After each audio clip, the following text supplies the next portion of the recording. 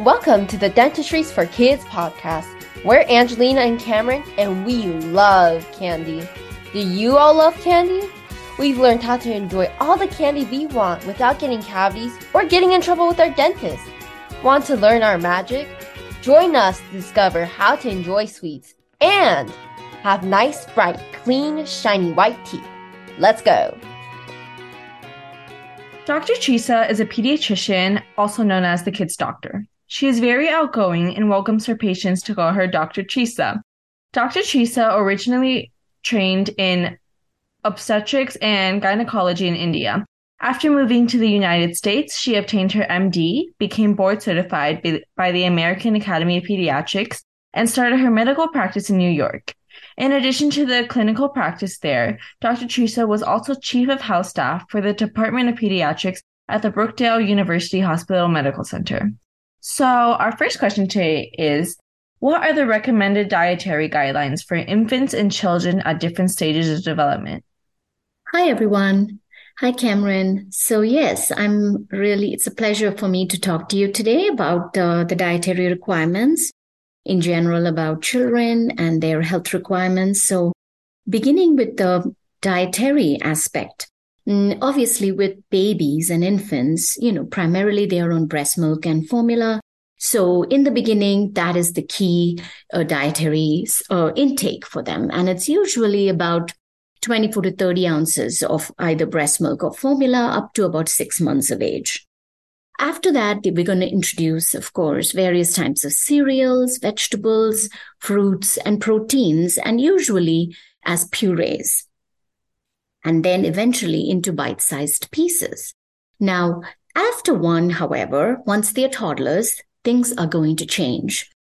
Now we are introducing them to real adult food. So they got to learn to feed themselves independently. They do start to show some signs of pickiness. So it's very important to introduce them to family meals. And as they go into preschool, they're going to be influenced by their friends in school and other kids around them. So it's still very important to sit as a family and feed them, or rather let them eat what everybody eats as a family.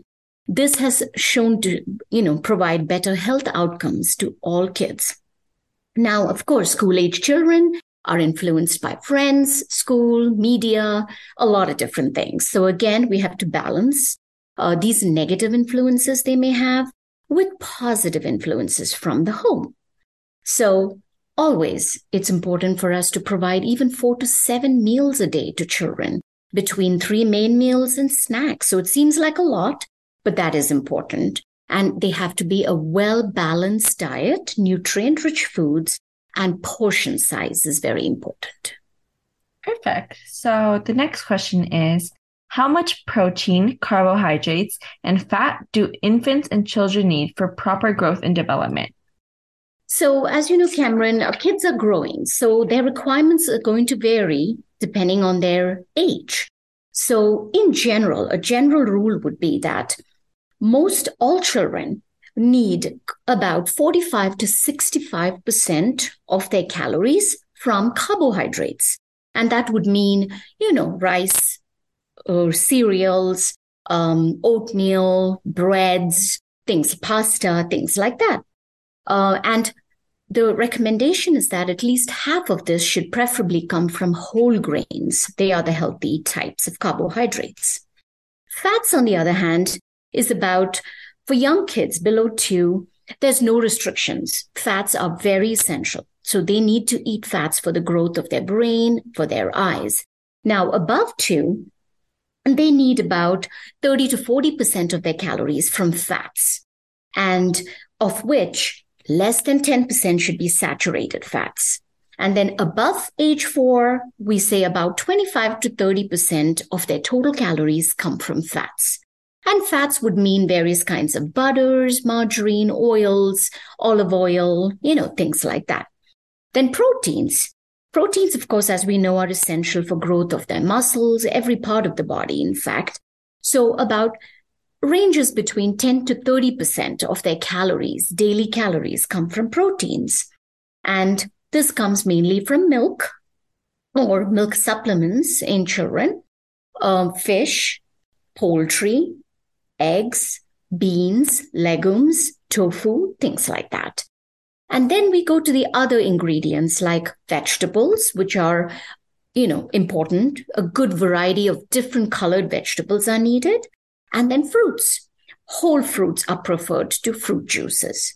So this is a rough gist of the types or the amounts of the main basic food groups. Okay, perfect. Yes. So, are there any specific nutrients that are important for children's brain development?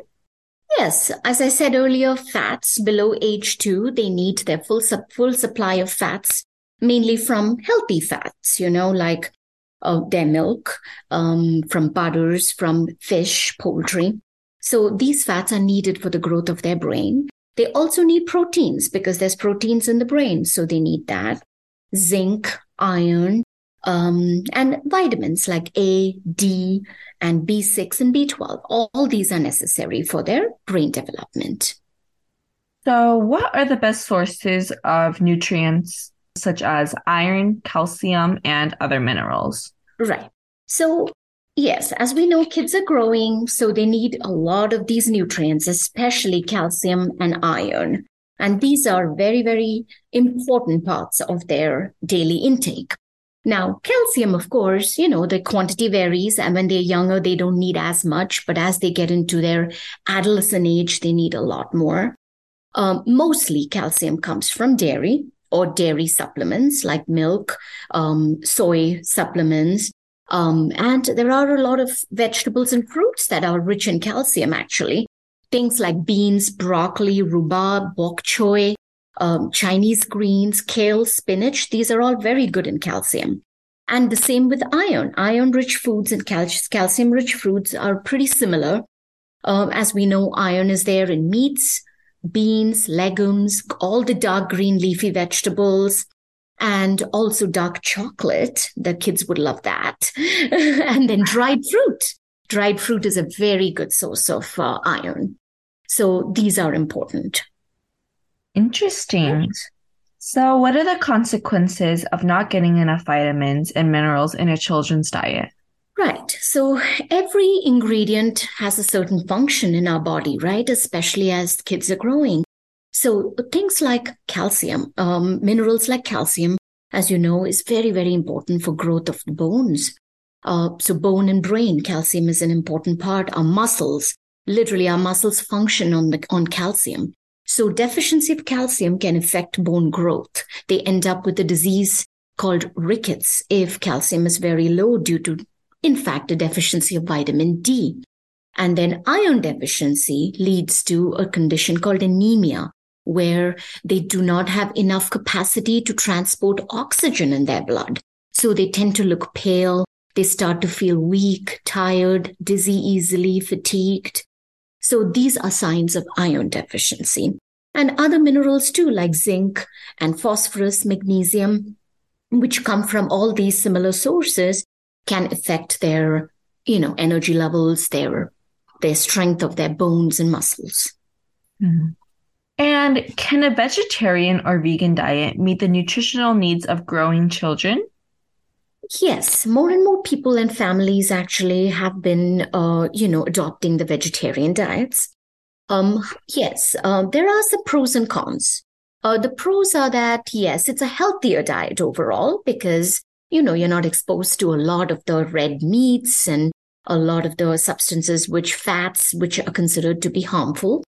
But the cons would be that it is sometimes hard to get all the nutrients you need from a pure vegetarian or a vegan diet, especially nutrients like proteins and vitamins like vitamin B12, which is found mainly in mostly animal products. So it can be still considered a healthy diet as long as we are aware that these nutrients are deficient and we're making sure that the child is getting getting supplements of those nutrients, like in the form of an enriched cereal. It could be a vitamin D or vitamin B12 enriched milk, or they can actually do oral supplements in the form of vitamin B12, vitamin capsules or chewables. So as long as they're aware of these deficiencies, it can still be made into a pretty well-balanced vegetarian diet. Mm. And so this next question is going to be a two-part question. Yeah. So the first part is, how does a child's diet impact their energy levels, sleep patterns, and mood? And the second part is, can a child's diet impact their attention span and ability to focus? Yes, definitely, Cameron, because energy levels directly are related to what we eat. So, yes, there are many different aspects of our diet that can affect our energy levels, our sleep patterns, and the same with children. So, as you know, high sugar diets can cause mood swings for sure. We've seen that in children. Studies have shown their energy levels can skyrocket and then drop. So it can lead to a sudden drop in energy and can cause severe changes in significant changes in their moods.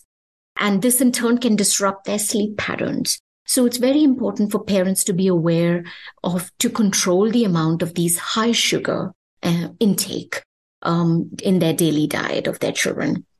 And then the second part I think you asked is about the attention and focus. Yes, for sure. As we said, studies have shown unhealthy diets like high quantities of sugars, high quantities of actually colored foods, the very bright colored drinks, bright colored candies, which have various additives and coloring agents to them, actually have shown an increase in the incidence of attention deficit in children, focusing issues in children, behavioral problems in children. So these are some things that parents can keep an eye out for as they, provide snacks to their kids. And so our last question is, how much water does a child need, and around what age should they start drinking this amount of water? Right.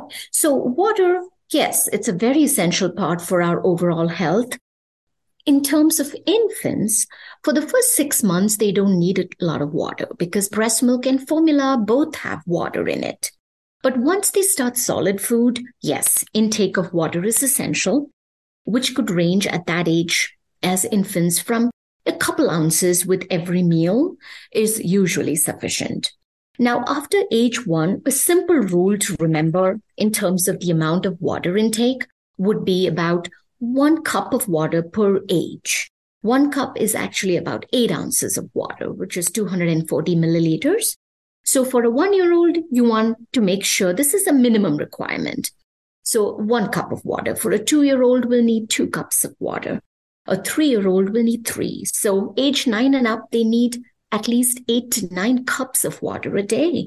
And each cup is 8 ounces.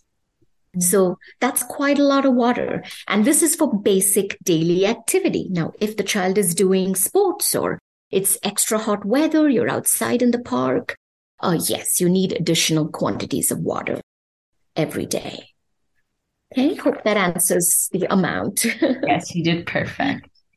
And so do you have any final words with your audience? Yes. Yes, we all want the best for our children. Yes, as a mom and as a pediatrician, that's definitely, something that's on the forefront of my mind, and I'm sure your minds too, that you want to provide a healthy, nutritious diet to your child. At the same time, I would say, let them be children. They're allowed to have a few little treats here and there, as long as there is a control, there is a limit to that. And for the most part, you're inculcating those good habits of eating together as a family, not just the habits of eating healthy, but even that sense of being together, sharing food, talking at the table. These things are also important aspects of a meal together. So we have to look at it from all these aspects. And it's okay to give them a little dessert treat at the end of the meal once a day. That's okay, as long as they know they need to brush their teeth after that. Right? That's about it. So thank you so much for joining me here today. Of course. It was a pleasure, Cameron. Thanks for having me. Have a nice day. You too. Thank you for listening to the Dentistry for Kids podcast. If you enjoyed today's episode, please share with a family member or friend. Make sure to like and subscribe to our channel too. Help us complete our mission to see bright smiles from all around the world. Thank you!